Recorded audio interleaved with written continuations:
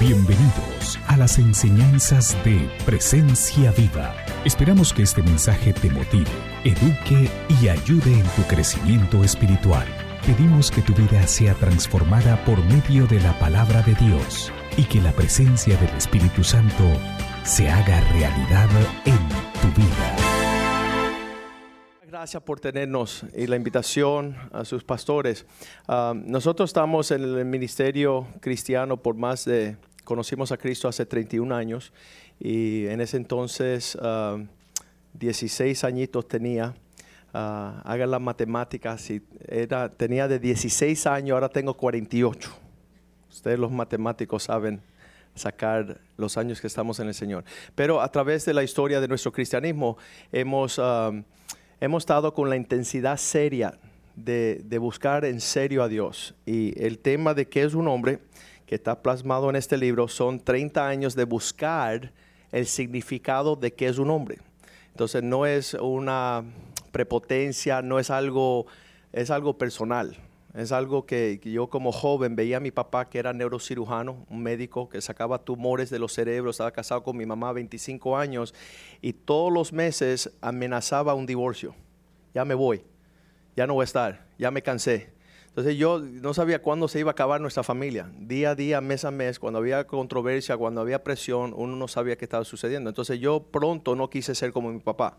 Decía, él carece la fortaleza de lo que necesita una familia, porque él está bien débil. Cuando fui al hermano mayor, el hermano mayor también me dijo, Joaquín, vamos a llevarte. Ya yo tenía 15 años, había optado no ser como mi papá y fui un rebelde perfecto, no querer escuchar a mi papá en nada para no llegar a ser como él.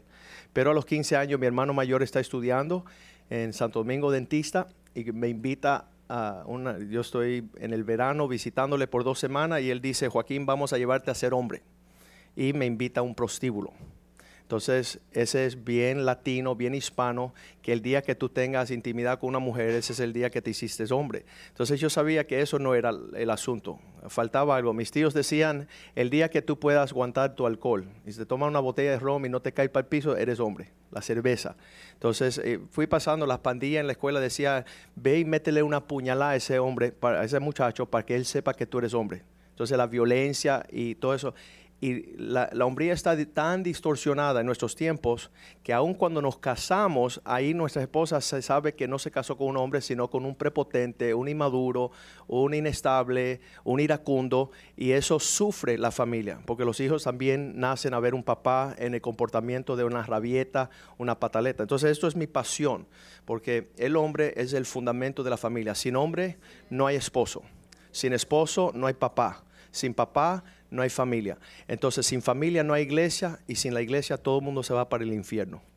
¿Okay? Entonces, ayer la pasamos súper bien. Su pastor y la esposa del pastor son para nosotros compatriotas, son nuestros héroes, les admiramos. De hecho, no sé ni cómo yo llegué a predicar aquí antes de que él fuera a predicar a nuestra iglesia, porque estamos en planes que él venga a enseñarnos también y hacer todo manera de estudios en cuanto a la gracia de Dios que está sobre su vida, y para nosotros es un gozo cada vez que podemos compartir con ellos. De hecho, sea dicho de paso, no iría a muchas iglesias. Yo no iría a muchas iglesias y perder el tiempo de lo que está sucediendo el domingo en nuestra iglesia. Pero de verdad que siento, ayer cuando llegamos aquí, esto es una iglesia que, número uno, los hombres aman a sus esposas. Es de verdad que sentí eso cuando yo vi, si hubiéramos hecho esta conferencia en otro lugar, vendría la mitad de los hombres, 20, 25 hombres. Aquí estaban todos los hombres presentes. Estaban un poco al principio diciendo, ¿y este qué va a venir a hablarnos? Pero rápidamente dijeron, necesitamos esto para seguir manteniendo a nuestras esposas felices. Y eso me trajo un gozo que los hombres aquí de verdad desean ser excelentes esposos, y no se lo digo por decirlo, y también que aman esta iglesia. Vi eso también vigente con los hombres de esta casa, que esas son las dos particularidades que resaltaron ayer. Quiero presentar mi familia. Mi esposa, nos casamos cuando ella tenía 12 añitos y no fue así. Venga. Y Yo estuve orando un montón. Esto es obra de una oración, ¿verdad?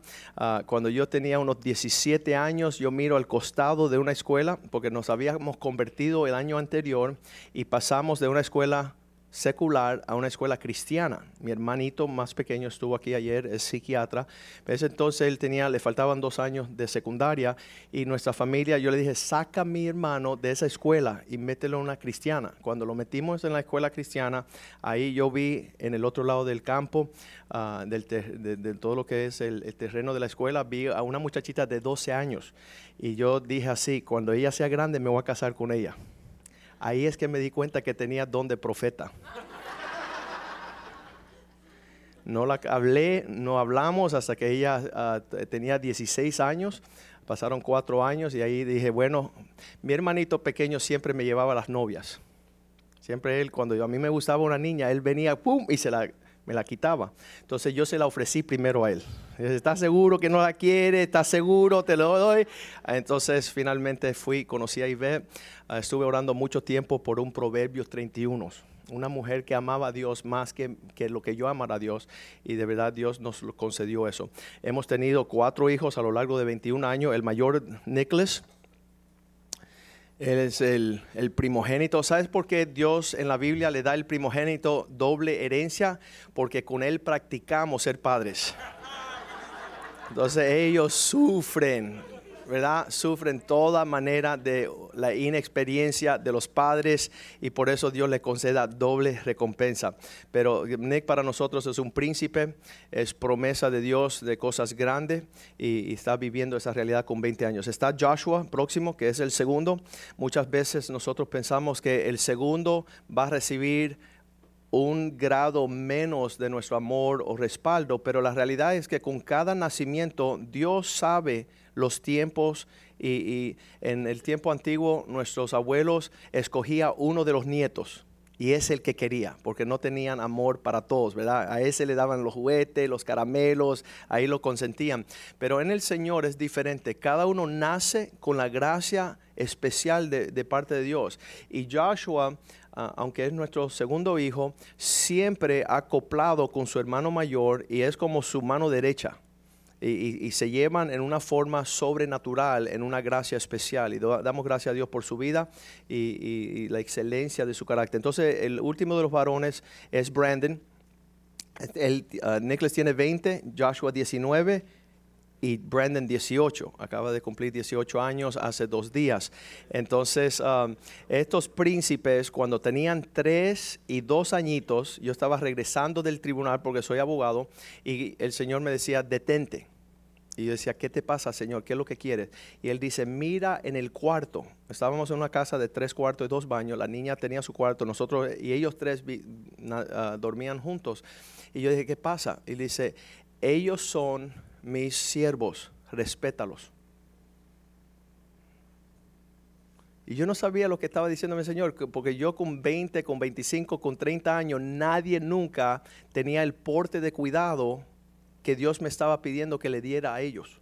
A partir de esa noche empezamos a tener un trato especial con ellos, de que sí son nuestros hijos, pero más que nuestros hijos son siervos de Dios sobre la faz de la tierra para su generación.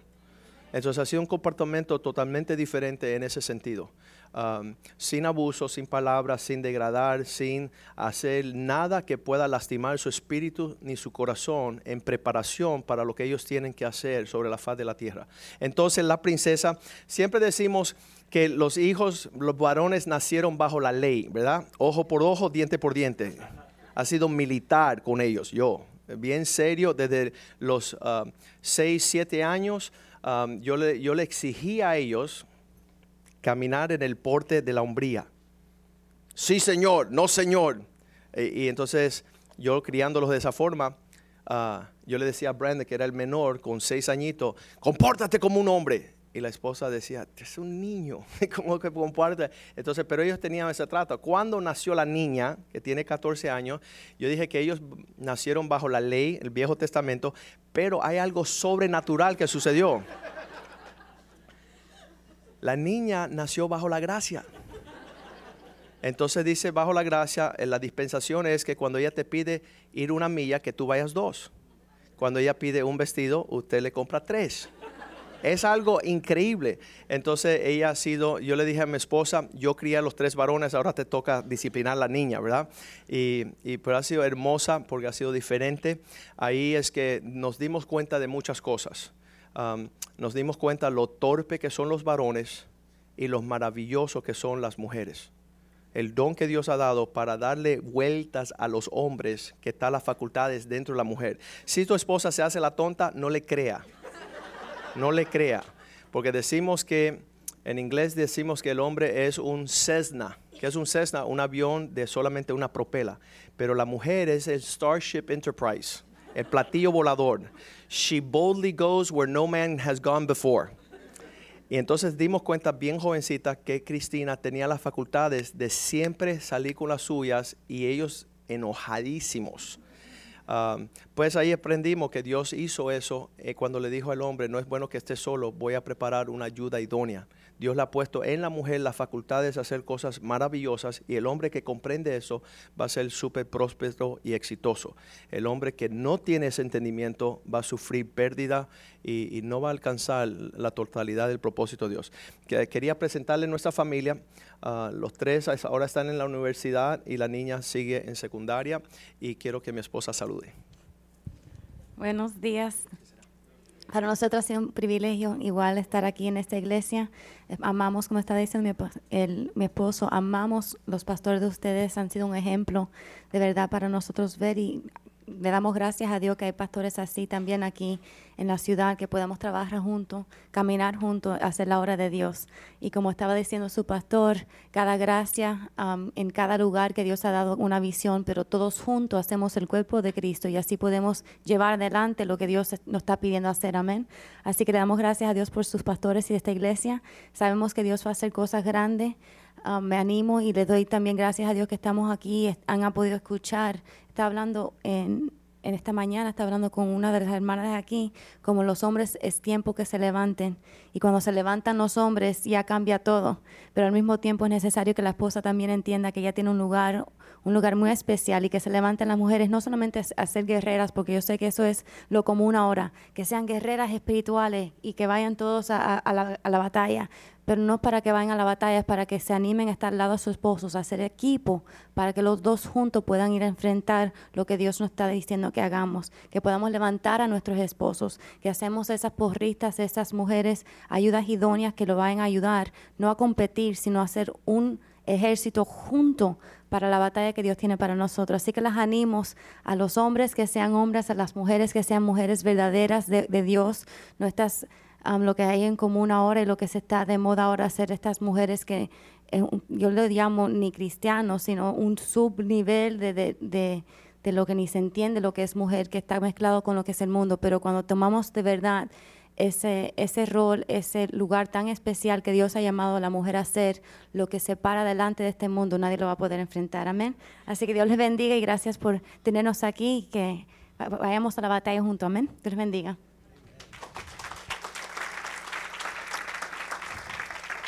A mí me encanta cuando estoy compartiendo con los hombres sobre las conferencias de qué es un hombre y nuestro porte, lo que Dios nos ha entregado, y las personas te dicen, yo quiero ver la esposa de este tipo, yo quiero ver cómo, y saben que aunque yo ya estoy deseando tener nietos, mi esposa está en paz, su rostro está en paz y refleja la presencia, el gozo y la paz del Señor. Y eso es lo que un hombre hace, trae refrigerio a su hogar, igual que Cristo a su iglesia. Ese es el ejemplo. Entonces ayer tuvimos un tiempo maravilloso. Los hombres salieron súper animados, deseosos de ser campeones como Dios desea. Y sabes que quiero hablar un versículo a la mujer.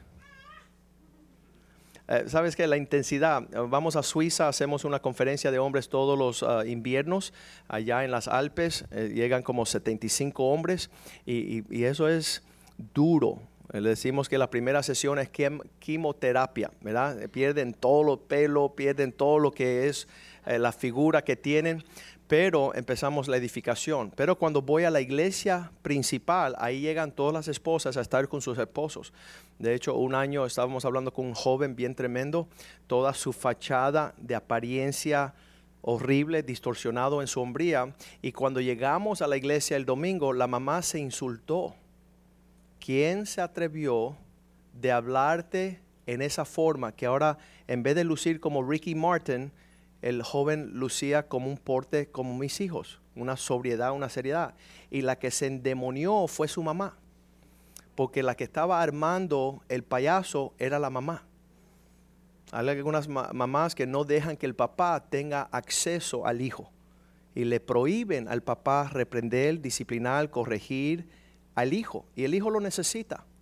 Entonces me doy cuenta que igual que la mujer es llamada a ser la ayuda idónea, hay algunas que son ayudas demonias, que vienen del mismo infierno para no respetar, para no darle lugar al hombre a hacer lo que Dios ha puesto en su corazón. Y tenemos que guardarnos de eso. Y dice la palabra, un versículo nada más que le voy a dar a las mujeres. Eclesiastés 7:24. Vamos a ponerlo en pantalla. Y o me van a querer mucho o me van a odiar. Esa es mi costumbre, ¿verdad? Las personas o me quieren un montón o no me quieren ver más nunca, tanto hombres como mujeres. Pero aquí dice la palabra de Dios, más amargo que la muerte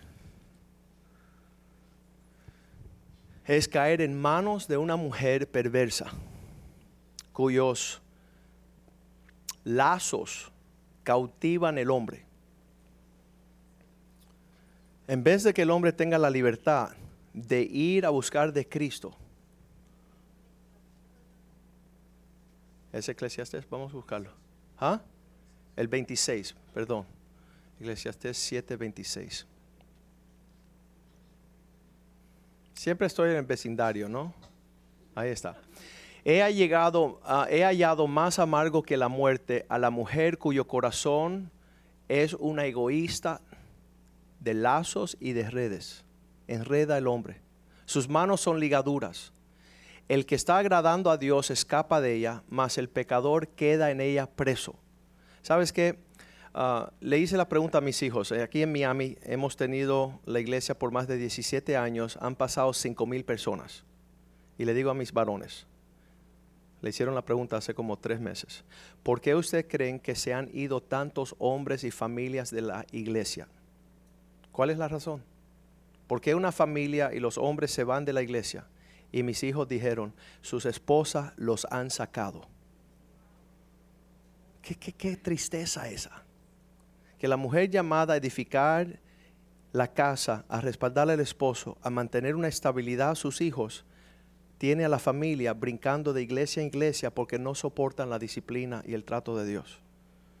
Y entonces hay un hombre en nuestra iglesia que dice, ya yo no voy a ninguna iglesia porque nada más que llego ahí empiezo a formar equipo con el pastor y con la congregación y mi esposa me saca y me lleva a otra. Entonces, ¿para qué ir a otra iglesia?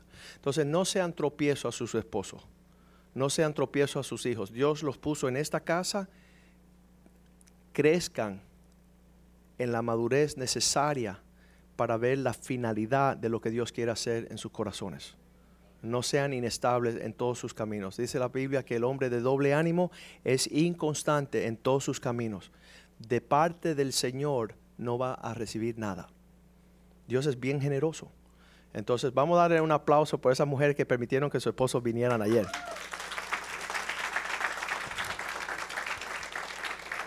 Amén. Vamos a orar.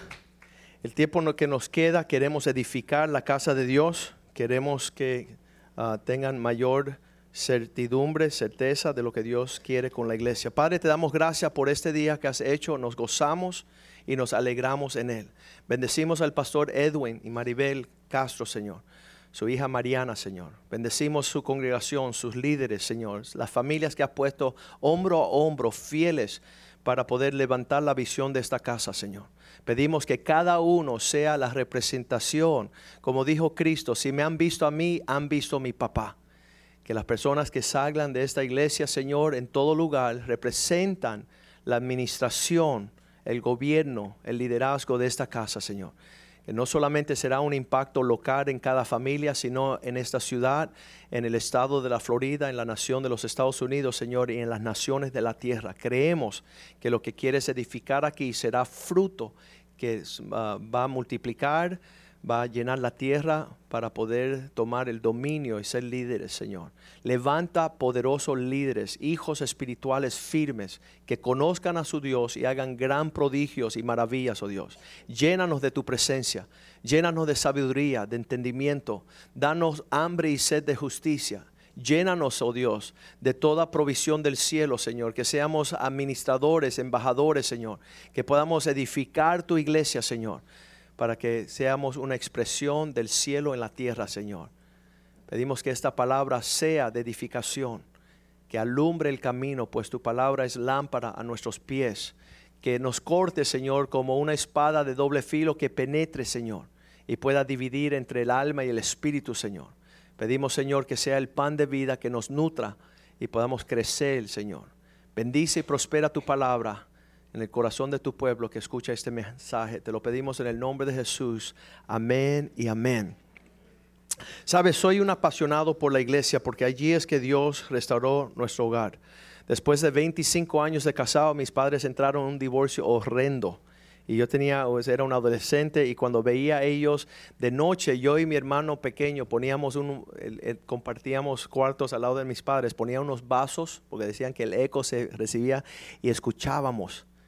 A ver, tú eres una bruja, no te soporto, me tiene hastiado, ya esto terminó, ya me cansé, vamos a terminar con esto. Y las lágrimas corrían a nuestros rostros, hasta llegar a la casa de Dios y ver que mi mamá se entregó a Cristo, y un año más tarde mi papá, viendo su ejemplo, vino a los caminos del Señor. Nosotros nos entregamos ahí junto con nuestra mamá a los 2-3 meses, y me acuerdo en ese tiempo yo tenía tanta rebeldía en mi corazón que yo le hice un desafío al Señor. Ya habíamos estado católicos toda la vida, éramos en el colegio privado con monjas de Irlanda, con curas, hemos pasado todo ese trato bien tremendo, monaguillos, confirmación, todo lo que usted pueda pensar, y eso no ayudaba a la condición en la casa. Donde quiéramos que viajábamos en el mundo, mi papá se compraba un rosario y lo colgaba en la espalda de su cama, pensando que eso tenía algún poder mágico o espiritual. Pero cada vez que había una guerra en casa, todo se acababa. Mi mamá era maestra de profesión, iba a la biblioteca, sacaba libros tras libros de sociología, de familia, de comportamiento, de mediación, de arbitración, todo lo que podía ser posible para llevarse con mi papá, y era imposible cuando él tenía una perreta, una rabieta. Entonces ahí su prima la invita a la iglesia. Y ella dice, yo no tengo necesidad de ir a tu iglesia, soy católica, apostólica y romana. Y entonces ahí hubo esa controversia que Dios se le aparece a mi mamá y ella se entrega a Cristo. Ella lleva a mi hermana a la iglesia y a las pocas semanas nos lleva a nosotros. Ese día yo escuché el mensaje, estaba predicando Dani Berríos, un joven en ese tiempo. Su papá había acabado de fallecer y la prédica fue tan estelar que yo dije, bueno, voy a subir a hablar con Dios, pero no quiero hablar con más nadie. Y cuando yo me hinco en el altar, le digo, Señor, no ya estoy aquí para cambiar de religión, pero es obvio que ellos tienen algo que yo no disfruto. Para mí parece mentira, parece bien, esa sonrisa cristiana para mí me parece hasta hipócrita, como que están viviendo una realidad que yo desconozco. Yo quiero entrar en esto, pero no quiero cambiar de religión. Y cuando yo me hinco, le hago un reto al Señor. Hay un conflicto entre ti y en mí. A mí me gusta el pecado. Yo lo disfruto, me divierto. No puedo pensar vivir en esta tierra sin pecar. Sería aburridísimo. Pero si tú entras en mi corazón y me cambias, yo te voy a servir. Y yo sabía que no iba a suceder. Yo lo que pensaba que en el cielo le iba a echar la culpa al Señor. ¿Viste que no me cambiaste? Fue el desafío de que Él me salvara a mí. Yo decía, si una persona se está ahogando en el mar, el salvavidas tiene que venir a rescatarlo sin la ayuda de que se está ahogando. Entonces yo le dije al Señor, no te voy a ayudar porque yo quiero ir a la discoteca, a la fiesta, a las muchachas, a toda la celebración del mundo. Y ese día recibí a Cristo y Cristo empezó a hacer una obra en mí. Empezó a cambiar, mis malas palabras ya no salían de mi corazón. Obra sobrenatural, porque yo maldecía cada frase que yo hablaba. Y un día estaba en la universidad y un compañero de la universidad está maldiciendo, y yo lo miro que es salvaje. Y yo decía, wow, yo era así, pero ya dejé de decir malas palabras. Fue algo sobrenatural. Vamos a la playa. Acuérdense, mi concepto de Dios es que Él está en el cielo, tiene una barba larga, tiene un palo, un cetro en la mano, y cuando yo me voy a presentar de Él, yo sabía que Él me iba a dar con el palo. Él estaba enojado conmigo y mi forma de vivir. Ese era mi concepto de Dios. Pero ese verano estoy en la playa y se me cae el anillo de graduación. Y cuando se pierde en el mar aquí en Miami Beach, yo digo, mi papá está allí en la orilla del mar. Cuando yo salga del mar y le diga a él que perdí el anillo, él me va a caer a cocotazos. Me va a dar una pela, me va a reprender, va a hacer una cosa bien fea. ¿Sí? Entonces yo quedé abajo del agua tratando de buscar mi anillo y no había cómo encontrar el anillo. Acuérdate, mi concepto de Dios es que Él está lejos y Él no está cerca, Él no está pendiente. Él es Dios, Él vive, Él creó el universo, pero nosotros estamos aquí solos. Y cuando finalmente salgo del mar y le digo a mi papá, perdí, él me miró como diciendo, en la casa lo vamos a arreglar las cuentas. Pero una ancianita, que hoy día me doy cuenta que no era ancianita, tenía mi edad, 48 años. Pero con 16 años uno piensa, esta ancianita, ¿verdad? Entonces, cuando ella dice, Joaquín, Dios te ama, y esto lo permitió para mostrar cuánto Él te ama en las cosas pequeñas. Y yo me enojé. Yo, mira a esta vieja que viene ahora a meterse en mi asunto y además poner su religión en esto. Y ella dice, vamos a orar al Dios del cielo. Y yo ya ahí me molesté. ¿Cómo que orar? Y si no conoces una ancianita pentecostal, te agarra la mano rápido, hace un círculo y empieza a invocar a Dios. En cualquier lugar, en el mercado, en la playa, en el patio, en la orilla. Entonces hizo eso, nos agarró de mano y empezó a invocar a Dios. Padre, te pido en el nombre de Jesús. Tú conoces todas las cosas, tú creaste el mar, el cielo, la luna, las estrellas, los peces, los caracoles, aún los granos de arena en el mar, tú conoces todo. Y ahí ya yo me enojé, abrí los ojos y le dije, mira, se le olvidó a Dios crearte un cerebro. Ya, yo estaba rebelde y estaba enojado. Dios creó todas las cosas, pero a ti te hizo loca. Yo te pido en el nombre de Jesús que tú le devuelvas a Joaquín su anillo. Y ella decía, pero pobrecita, perdió la tabla, ¿no? Está tostada. Entonces ella seguía con su oración. Y mientras que ella seguía con su oración, yo me iba enojando. Yo decía, qué falta de respeto. Yo me perdió, en el día de mi pérdida de mi anillo, ella toma ocasión para propagar su religión. Y yo la empecé a mirar como decía, te estás burlando de mí. Cuando tú abras los ojos, cuando ella me mira, la voy a mandar al infierno. La voy a decir, oye vieja, tú y toda tu necedad por burlarse de mí. Pero ella dice, ella terminó su oración en el nombre de Jesús y me mira y dice, vete a buscarlo. Yo la miré en los ojos y ella creía lo que estaba haciendo. No se estaba burlando. Una vista así como que, yo no sé qué sucedió, pero mi papá salió primero. Después mi hermano, después mi cuñado, yo salimos al agua, mi hermano pequeño, y cuando estábamos llegando al agua, yo iba caminando al agua diciendo, oye, ella está loca, pero yo no. Y si yo voy en la dirección del mar, yo me había criado en el mar, yo era un pez en el mar, surfing, skiing, todo. Yo decía, si yo entro al agua a buscar mi anillo, yo soy tan idiota como ella. Y yo estaba renuente, yo decía, en el cielo Jerusalén, qué bonita eres, calles de mar de cristal. Yo decía, en los cielos el oro da abasto. Pedirle a Dios un pedazo de oro de este tamaño en la tierra es como pedirle a un ser humano, ayúdame a encontrar un pedazo de asfalto. Sería absurdo, nadie se detuviera para ayudarte cuando el asfalto está por todos lados. Yo decía, en el cielo pedirle a Dios un anillo de oro es perder su tiempo. ¿Por qué está molestando al pobre Dios? Y yo no iba a buscar el anillo. Entonces entramos en el agua. Cuando estábamos en una altura imagínense en el mar, aquí en South Beach. Cuando estamos a la altura de aquí de la cintura, mi hermano mayor dice, ¡ay! Pisé algo. Yo lo miré como diciendo, tú eres un malvado.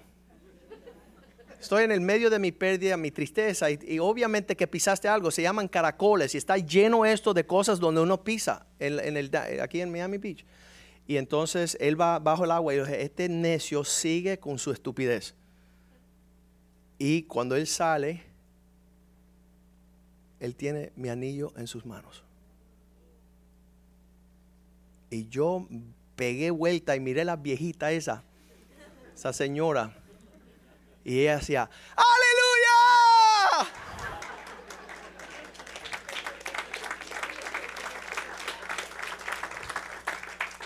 A los 16 años, yo dije esta oración. Padre Santo, quiero ser tan loco como esa viejita. Quiero poder hablar con Dios. Quiero poder que Dios contesta la oración. Y ahí pegué. La primera oración es que yo era un necio. No había dejado de estudiar a los 13 años por la cuestión de los divorcios y la separación de mis padres. Empecé a leer, creo que es Santiago 1:7, que dice que 1:5 dice, el que le falta sabiduría, pídasela al Señor. Y ese era yo. A mí me faltaba pensar bien. Yo estaba torcido en mis pensamientos. Entonces ahí Dios, desde los 16 años, empiezo a orar y orar y orar. Cada vez que hay un contratiempo, oro como la viejita. Y Dios concede la petición. Entonces ahí fui un apasionado, ¿no? Ahí está, 1:5, Santiago 1:5. Si alguno de vosotros tiene falta de sabiduría, pídala a Dios, el cual le da a todos. Diga a todos. Abundantemente. Entonces no hay que hacer necio. Decimos que la definición de necio es aquí. Si tú eres un necio es que no conoces los principios de la palabra de Dios. Pero te puedes hacer más que un necio, un idiota. Que es que tú lo conoces pero no lo aplica. Y puede ser peor todavía. Te puedes burlar de los principios de Dios que no aplica y ser un imbécil. Y son diagnósticos psiquiátricos, ¿no? Te vas de mal en peor. No seas necio, pero peor idiota y nunca quieres ser imbécil, ¿verdad? Porque te vas para el infierno. Entonces, desde esas experiencias y desde joven, yo he sido un apasionado para pelear a muerte para defender la casa de Dios. Y al pueblo de Dios, y a la verdad de Dios y a los principios. A lo largo del tiempo yo he orado, Señor, dame una esposa conforme a la Escritura, dame hijos conforme a la Escritura. Hay dos clases de mujeres en la Biblia. Mujer virtuosa y una bruja. Digan conmigo, bruja. Porque la bruja es rebelde. Es una mujer que hace todo opuesto de la palabra de Dios. Siempre está maquinando y manipulando. Usted no quiere ser bruja, ¿verdad? Es un término así, mikusuki, es un término de indio, ¿no? Bruja. A ver, practique. Bruja. Nadie quiere ser bruja. Todos queremos ser mujeres virtuosas que edifican su casa. Y cuando tú haces eso, es una forma gloriosa. Hay dos tipos de hombres, un sabio y un necio. El idiota y el imbécil ya no son hombres, son pocos hombres, ¿verdad? Han perdido su hombría. Entonces es necesario que nosotros en la iglesia de Dios estemos edificando hombres conforme a Cristo, mujeres virtuosas, hijos que honran y obedecen a sus padres. Porque el hijo que no honra y obedece a su padre es un desobediente, es un hijo pródigo, es un huérfano, es ilegítimo. Son todas las categorías de los hijos fuera de orden. Queremos hijos obedientes que honren a sus padres porque tienen grandes promesas y le va a ir bien todas las cosas, toda su vida. Y no tenemos nada que desear ser como Ricky Martin, ¿verdad? La vida de loca no es para nuestros hijos. Tenemos la vida ordenada, la vida de principios. Yo era un desastre. Cuando usted me ve con la seriedad que tengo y el porte es porque el Espíritu Santo me está transformando para ser como Jesucristo. ¿Cuál es el porte de Jesucristo como hijo? Juan 8:29. Juan 8:29, todo lo que estamos aprendiendo no es andar a nuestro gusto, no es vivir a nuestra apariencia, sino dice, el que me envió siempre está conmigo, mi Padre siempre me acompaña en todos los lugares. Y mi disposición frente al Padre es que yo hago siempre, diga conmigo, siempre lo que a Él le place, lo que a Él le agrada, ¿verdad? Ahí está, porque el que me envió conmigo está. No me ha dejado solo el Padre, porque yo hago siempre. Esa parte es bien importante. Estuve en Argentina hace 2 años y una joven de 16 años me dijo, gracias pastor, porque desde ahora en adelante todo lo que me digan mis padres lo voy a poner por obra. ¿Cómo quisieran tener un hijo o una hija así, verdad? Pero tienes que enseñarle el modelo de un hijo fiel, de un hijo bendecido que es Jesucristo. No es a veces, no es con frecuencia, sino que siempre hago lo que a Él le agrada. Significa que tu hijo está viviendo con un deseo así y usted está acá. Entonces, en tiempos modernos dicen, bueno, es la opinión de mi hijo, la opinión mía. No, el honrar a tus padres es elevar tu decisión para ponerte en el mismo plano que tu papá. Sabemos que tienes sentir, que tienes gusto, que tienes deseos, pero honrar a los padres es elevar tu deseo a cumplir con los deseos de tu padre. Eso es lo mismo que dice la Biblia en 1 Timoteo 5:17, que los hombres que llegan a la casa de Dios, no solamente tengan su opinión, porque llegan de afuera con muchas opiniones, sino dice la Biblia que le den doble honra.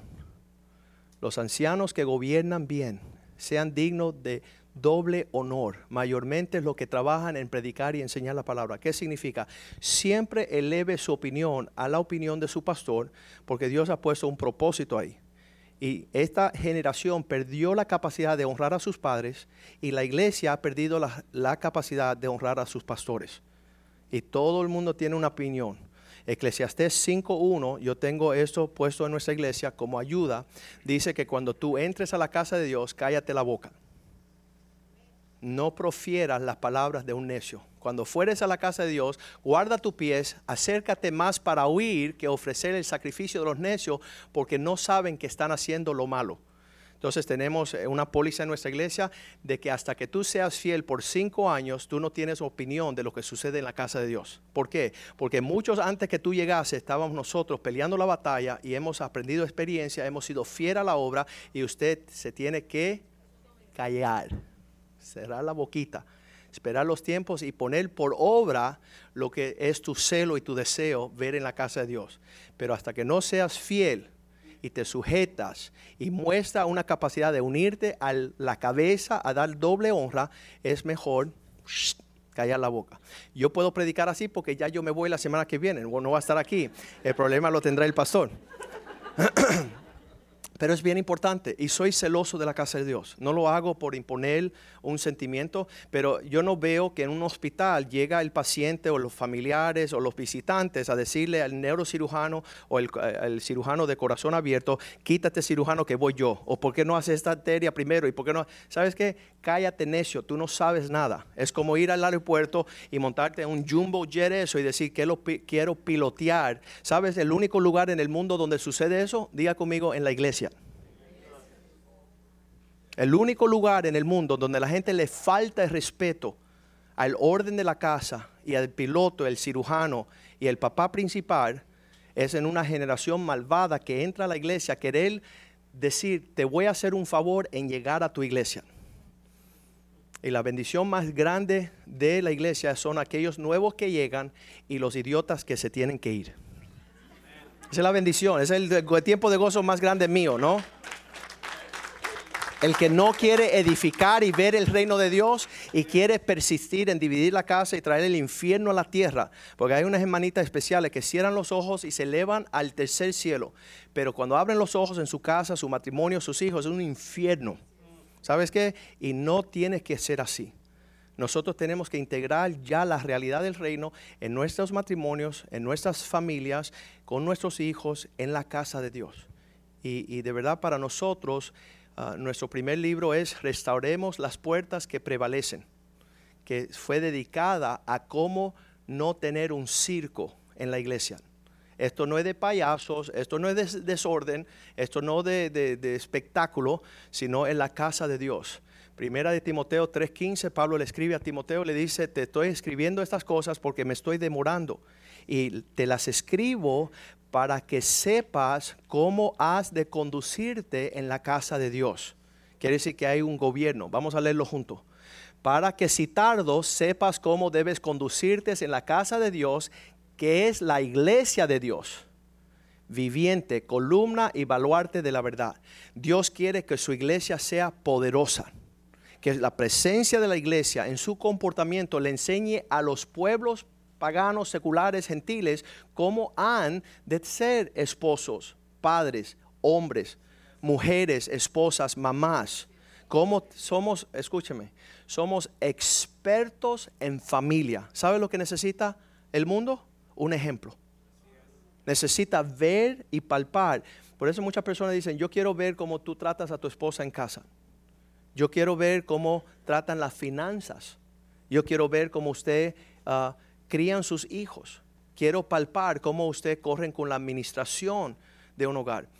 Ayer estábamos hablando a los hombres que la mujer fue el regalo de Dios para que el hombre fuera garantizado tener victoria y cumplir el propósito de Dios en la tierra. Entonces muchos hombres están peleados con su esposa porque piensan que nada más que es un objeto sexual y no saben que es una maravilla de sabiduría financiera, relacional, todo. Cuando estoy viajando todo el mundo, porque nuestra visión es cambiar el mundo, Dios nos dio esa visión, la primera pregunta que me hacen a mí cuando me bajo del avión, y yo vengo con gran revelación, gran provisión, sabiduría del cielo, y digo, quiero darle a usted lo mejor, y dice, ¿dónde está tu esposa? Quieren saber cómo yo estoy viviendo con esta mujer, porque eso le da el sello de aprobación del ministerio que Dios me da. Y en la relación con Ivette y nuestra afinidad en esa relación, cielos abiertos agresivos. A niveles agresivos. De hecho, hay un hombre aquí en la ciudad, se llama Bobby Salem. Él es dueño y fue gerente muchos años de Porsche Audi Collection, que eran los carros extravagantes. Y yo era su abogado, y cuando llego a su taller, él me dice, Joaquín, no me digas nada, hace 3 meses no vendo un carro. Y le digo, Bobby, cuando un hombre me muestra ese nivel de fracaso y quiebra, tengo una pregunta para él. ¿Cómo estás tratando a tu esposa? Y él hizo así, él que es indio y lebanés, musulmán, convertido a cristiano, se puso blanco, de negrito se puso blanquito.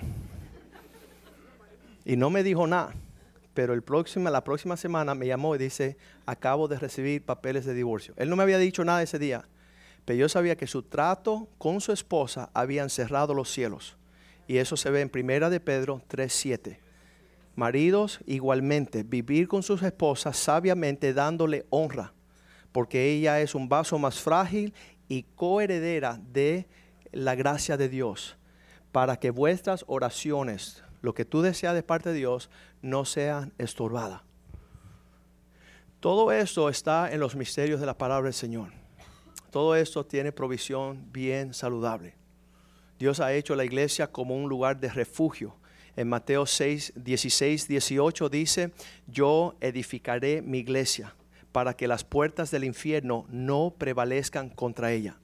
¿Qué significa? Que la única identidad sobre la faz de la tierra que va a prosperar en el medio de la gran destrucción del mundo, mira, financiera, social, económica, política, geográfica y espiritual, es la iglesia, que es un refugio.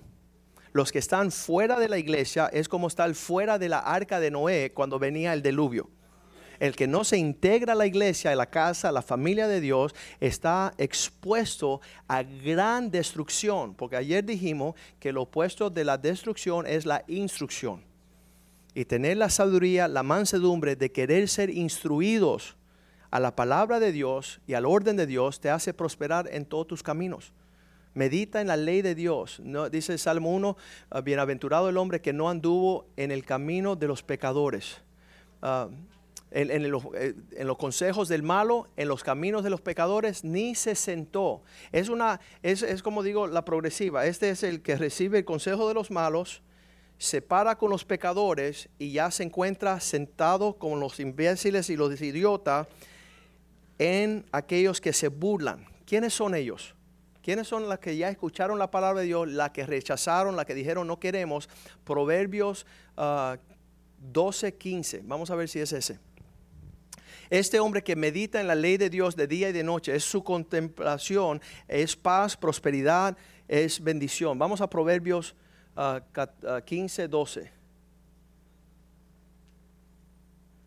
El escarnecedor no ama al que le reprende. ¿Sabes lo que soy yo? Lo que es su pastor, el que le reprende. Porque el papá que ama a su hijo le llama la atención, lo corrige. El que no hace eso no quiere ni a la iglesia. Hay pastores que dicen que la iglesia haga lo que le dé la gana. Yo me voy a ir a jugar golf.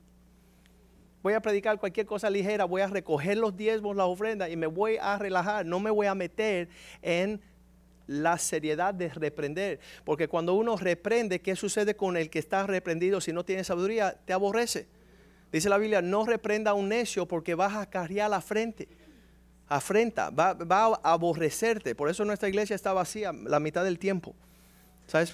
Voy a seguir reprendiendo con toda autoridad hasta que soporten a aquellos que quieren ser hijos y crecer y ser fuertes en el Señor. Más el escarnecedor no ama al que le reprende, ni se sienta o se junta con los sabios. Entonces no se preocupen porque las personas se enojen cuando llegan a la iglesia. Porque el trato de la familia de Dios es que hay un papá que ama la casa, que disciplina, que corrige, que instruye, para que no suframos pérdida, para que nuestros hijos sean campeones. La mayoría de los hijos presentes, Whitney Houston, la hija que acaba de morir, Marilyn Manson, Britney Spears, Jessica Simpson, todos estos se criaron en la casa de Dios. Todos fueron niños en la escuela dominical, igual que ustedes acaban de hablar. Pero si ellos crecen aquí y ven un payaso y otro payaso y otro payaso, ellos dicen, la iglesia es un circo. Digo que la iglesia es aquella que edifica el carácter de Cristo. Como una mueblería haga muebles, como una zapatería que hace zapatos, la iglesia tiene que forjar el carácter de Cristo en los creyentes que vienen. Este es el lugar donde estamos forjando una palabra sobria y seria para que usted supere la altura de los propósitos de Dios. Porque no cualquiera puede decir que es hijo de Dios.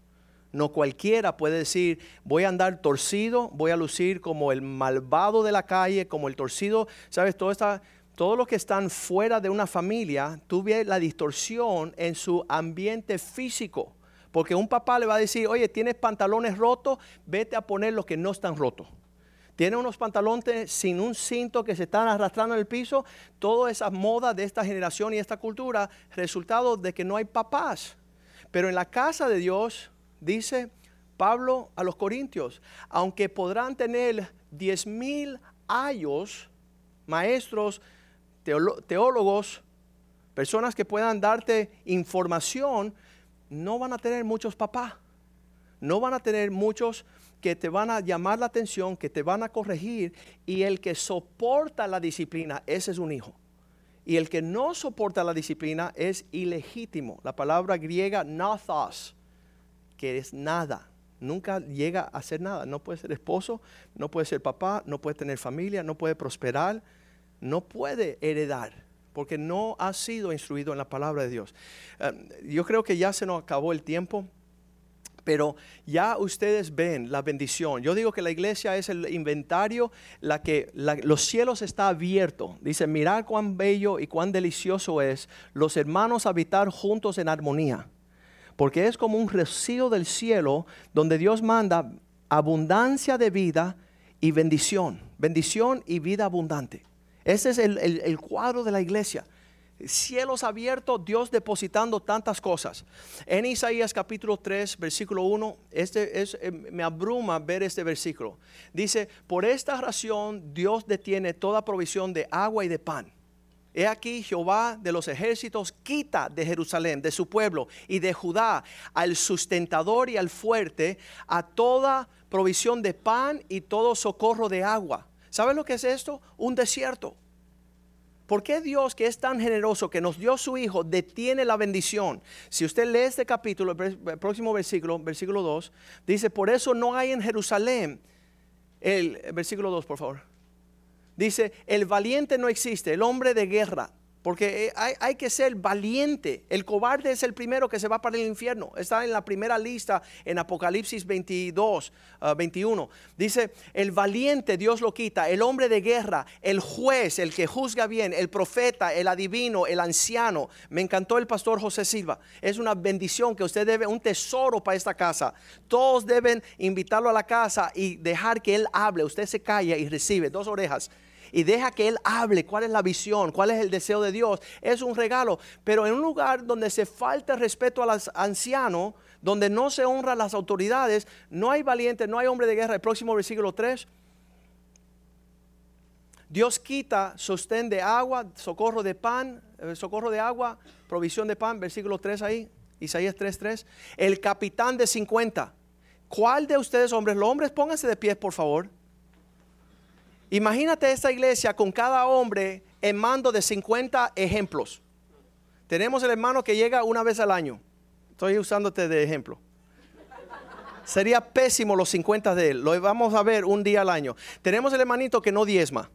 No tuviéramos fondos para nada. No tuviera ni sillas. Estuviéramos sentados en el piso. Tenemos el hermanito que solamente ejerce su puesto de título, pero detrás es como el alcalde. Solo se presenta para la foto, pero no hace nada. No nuestro alcalde Luigi. Pero en el ejemplo. Entonces, Dios quita de la iglesia. Pero imagínense una iglesia con 50 hombres tras cada hombre, siguiendo la visión de Edwin. Sería una iglesia poderosa. Sería una iglesia grande y fuerte. No se atreverían los payasos a llegar aquí. Sería fatal. Entonces, cada uno de ustedes multiplíquese por 50. 50 por, hay como 30 hombres aquí. ¿Es cuánto? Matemática. 1500 hombres en esta ciudad siguiendo tu ejemplo. Entonces decimos a los hombres, digan conmigo, yo soy el camino. Yo soy el camino. Tengo que reírme, porque muchos van a la casa de su amante. Muchos tienen una novia. Muchos andan perdidos, errantes. Son huérfanos, son mezquinos. Pero no debe de ser así en la casa de Dios. Debe haber guerreros, capitanes, jueces, hombres de 50, hombres de respeto, hombres con buen consejo, artífices, excelentes, hábil en hablar. Mi amor, ¿cómo te sientes? ¿Y cómo te fue la... Y háblale a tu hijo. Y no se le entiende nada. Hábil orador. Los cielos y la tierra pasarán. Mis palabras jamás pasarán. Mi abuelo tuvo 72 años en la tierra. ¿Sabes cuántos consejos tengo de mi abuelo? 0.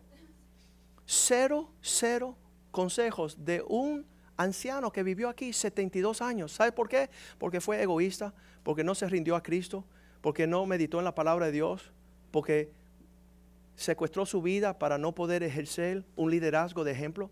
Terminó dejando a mi abuela después de 50 años y se fue a vivir con una viejita, una amante. Fue un desastre mi abuelo. Entonces yo quiero darle una herencia grande a mis hijos, para que sean guerreros, capitanes, jueces, profetas, que sean siervos. Pero necesitamos esa provisión. Entonces, ¿por qué la mujer no es una especie menospreciada? Sino que dice 1 Corintios 11:7, que lo que refleja a estos hombres va a venir sobre estas mujeres.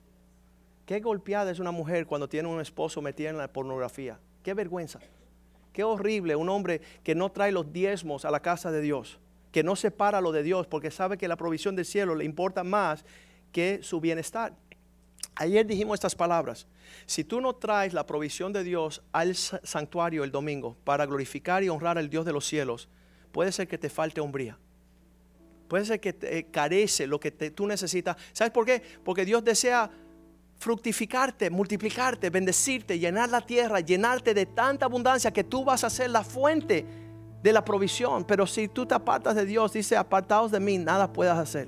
Estás peleado solito en una esquina, aislado como un huérfano. Y Dios quiere levantar esta iglesia con 1500 familias que han recibido del cielo lo que la iglesia recibe. Vamos a ponernos todos de pies, amén. Ya Dios le hizo provisión a esta casa.